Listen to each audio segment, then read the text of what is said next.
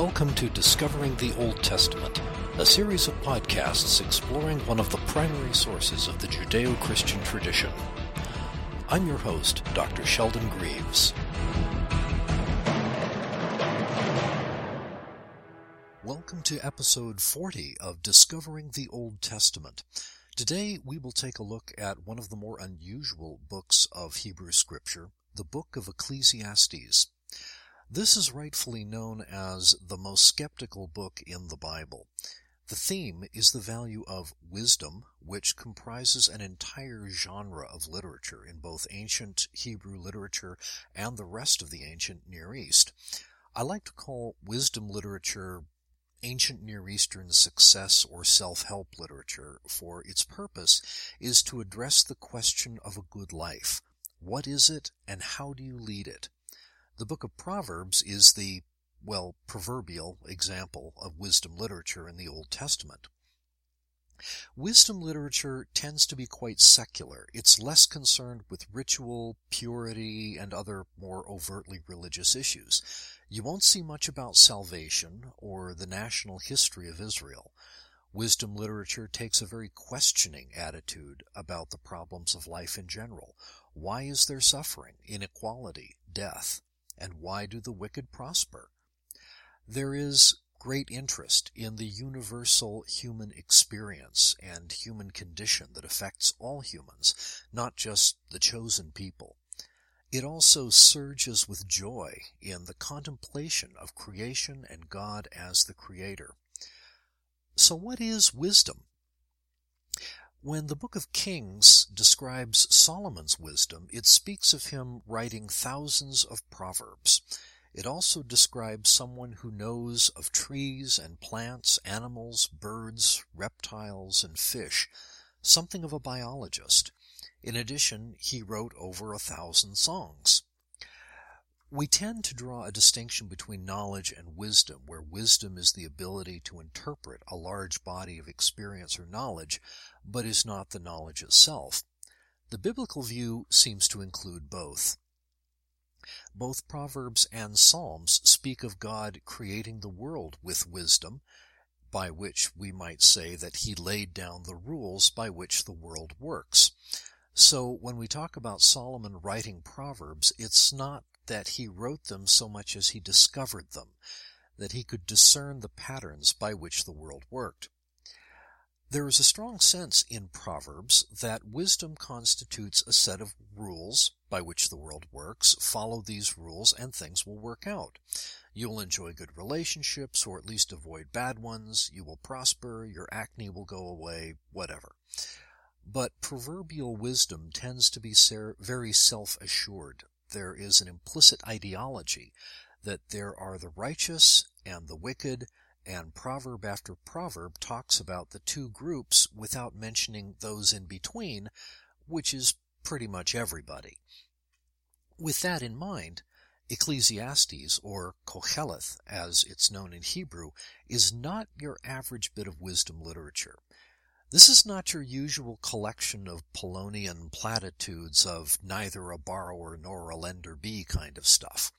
The preacher, as the author of Ecclesiastes is generally known, takes a very hard look at the whole question of wisdom and finds much that is wanting. My favorite summary of Ecclesiastes is that of biblical scholar James Kugel, who called it, quote, a lover's quarrel with orthodox wisdom. The author wishes things were indeed the way traditional sages claimed. He is truly a student of and a lover of ancient proverbs and their ideology, but somehow, he says, reality rarely seems to match wisdom's claims. Close quote. It is, frankly, something of a miracle that this book made it into the canon, arguing as it does that it is quite impossible to understand or know the ways of God or how things actually work in the world.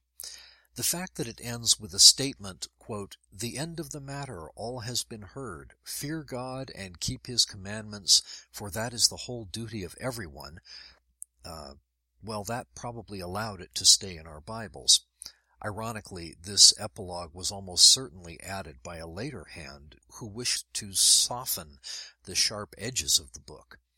It also helped that the book was attributed to Solomon, even though there is not even any actual reference to Solomon, directly or indirectly, after chapter 2. This book is a late composition, almost certainly post-exile. It appears to engage some of the Greek philosophy, or at least the questions that preoccupied Greek philosophical thinking in the time following the death of Alexander the Great. Rather systematically, Ecclesiastes goes through the process of examining different paths to fulfillment and meaning: pleasure, great projects, amassing wealth. Koheleth does find some pleasure, but nothing of lasting value. The text can appear maddeningly obtuse. It seems that the book, on the surface, is just a pile of contradictory statements, but that's part of the point. Ecclesiastes is not going to be satisfied with pat answers. Here are the issues and the ambiguities. The reader must engage in a dialogue with the author as part of sorting them out. One of the more radical assertions is that following the rules will not necessarily lead to success. He argues that one's fate in life is not tied so much to what one does. Chapter 9, verse 11. And again I saw that under the sun the race is not to the swift, nor the battle to the strong, nor bread to the wise, nor riches to the intelligent, nor favor to the skillful, but time and chance happen to them all.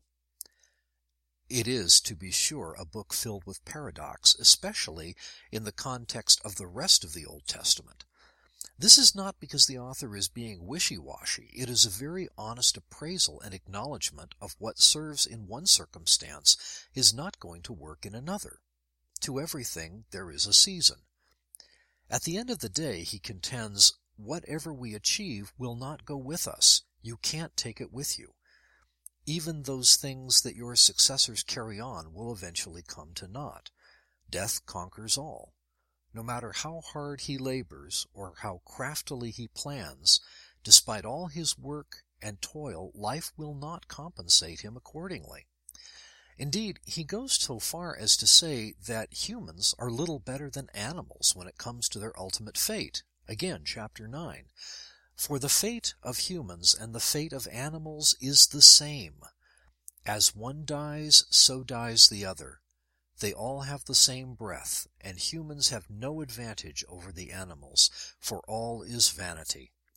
All go to one place. All are from the dust, and all turn to dust again. Who knows whether the human spirit goes upwards and the spirit of the animal goes downwards to the earth? All that being said, Koheleth does have some positive things to say about life. On the whole, he feels that in spite of the uncertainty, there is good to be found. Chapter 5, verse 18. This is what I have seen to be good. It is fitting to eat and drink and find enjoyment in all the toil with which one toils under the sun the few days of the life God gives us, for this is our lot. Likewise all to whom God gives wealth and possessions, and whom he enables to enjoy them, and to accept their lot, and find enjoyment in their toil, this is the gift of God. But where Koheleth really shines is its implied response to the Greek philosophers who demand logical consistency as the test of truth. Koheleth insists on recognizing the irrational content of life, not shoving it aside in favor of some theoretical coherence. Incidentally, Ecclesiastes makes a passing nod to God, but the name of God, Yahweh, appears nowhere in the text, and it further does not support the idea of a God who acts or intervenes in history. In fact, we get a strong sense that the usual rules of living must be subordinated to our circumstances. This is the overall gist of chapter 3, perhaps the most famous and the most beautiful passages in Ecclesiastes. Certainly it is one of the most memorable. To everything there is a season. There are times and seasons for things. Someone seems to be in control of what happens in the world because it all seems to happen when it's supposed to. even the things like killing and hating that are normally proscribed. One could read this as a rebuke against trying to live one's life according to a set rule or set of rules. Things happen when they happen. The best we can do is try to go with the flow. A time to be born, a time to die, a time to plant, a time to reap, a time to kill, a time to heal, a time to laugh, a time to weep. To everything turn, turn, turn. There is a season.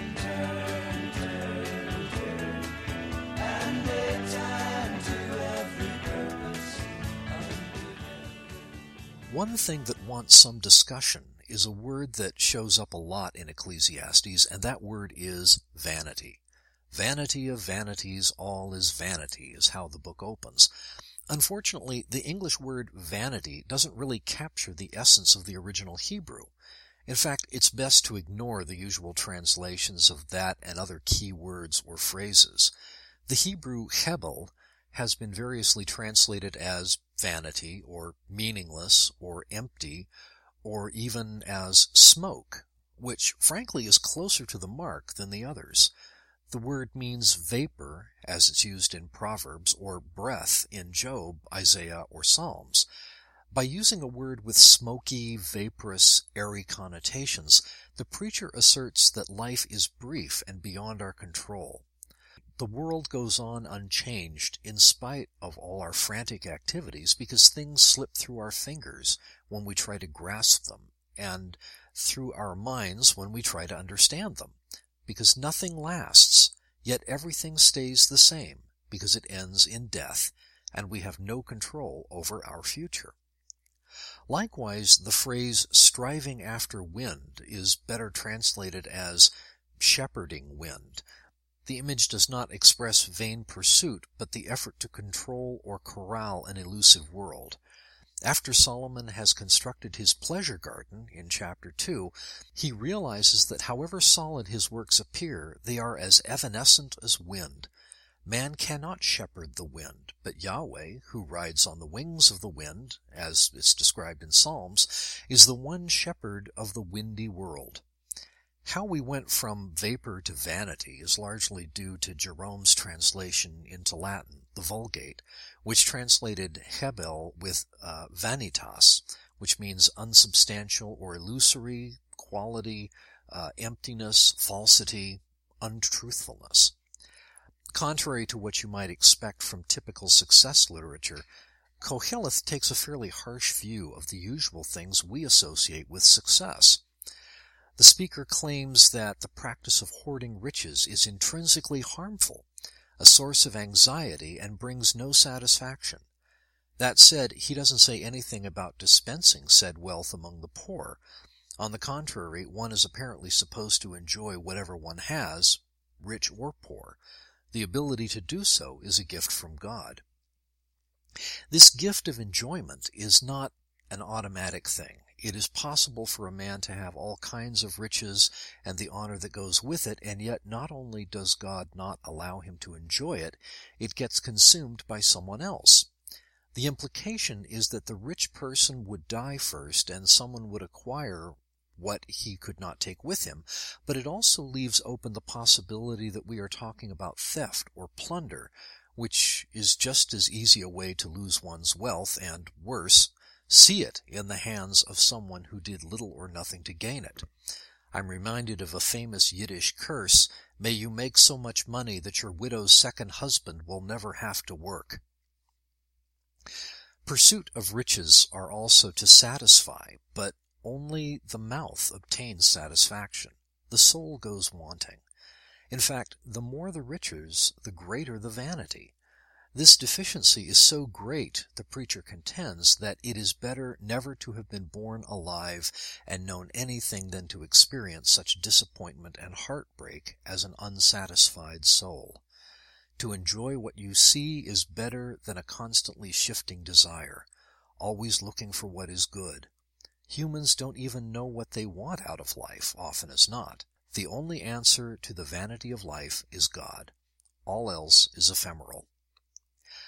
But as the book proceeds, the pessimism of the preacher begins to fade. He concludes that even if wisdom is hard to find and not always compliant with the real world, it is still far better to be wise than to be a fool who takes no notice of the world and how it works.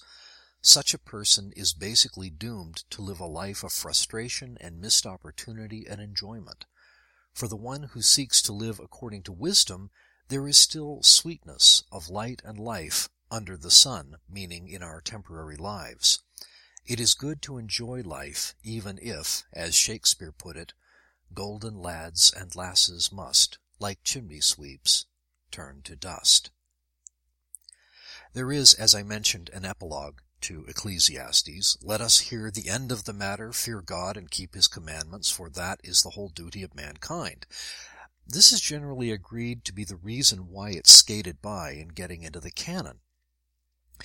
The interpretation of this text has swung between the literal and the allegorical. Rabbinical debate about the canonical status of Ecclesiastes indicates that there were early literal interpretations of Ecclesiastes. However, by the 4th century A.D., allegorical thinking and reading of Ecclesiastes was dominant among Jews and Christians, with eating and drinking being taken as referring to the Torah or the Eucharist, and the vanity element as a warning against excessive attachment to this world, as opposed to eternal life. An allegorical reading of Ecclesiastes remained the dominant mode until the Reformation. It took the revival of literal interpretation by the Reformers to open up, for example, the possibility that eating and drinking refers to legitimate enjoyment of the God-given creation. Whether interpreted allegorically or literally, prior to the rise of modern criticism virtually across the board, Ecclesiastes was read as scripture with that epilogue taken as the key which unlocks the book. One of the great ironies is that to truly embrace the religious and spiritual quest means immersing oneself in ambiguities. The great affair is not to explain them away, but to understand how they fit into the order of things. As we saw when we looked at the book of Job, in spite of the assertions of the Deuteronomic school, the chronicler, prophetic tradition, and even more secular wisdom literature, there is ambiguity and dissonance in the world. That the gatekeepers of the Old Testament canon acknowledged this by allowing books like Koheleth into the canon constitutes, in my opinion, one of the finest moments in the Judeo-Christian scriptural tradition.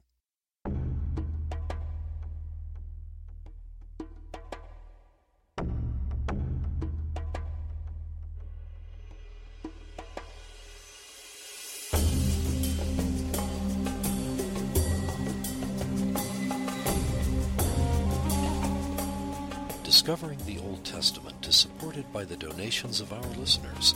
To make a donation, visit our website at lafkospress.com. That's L-A-F-K-O-S press.com. Discovering the Old Testament is a production of Lafkos Press of San Jose, California. Join us again next time as we continue our journey through the mysterious and exotic world of the Old Testament.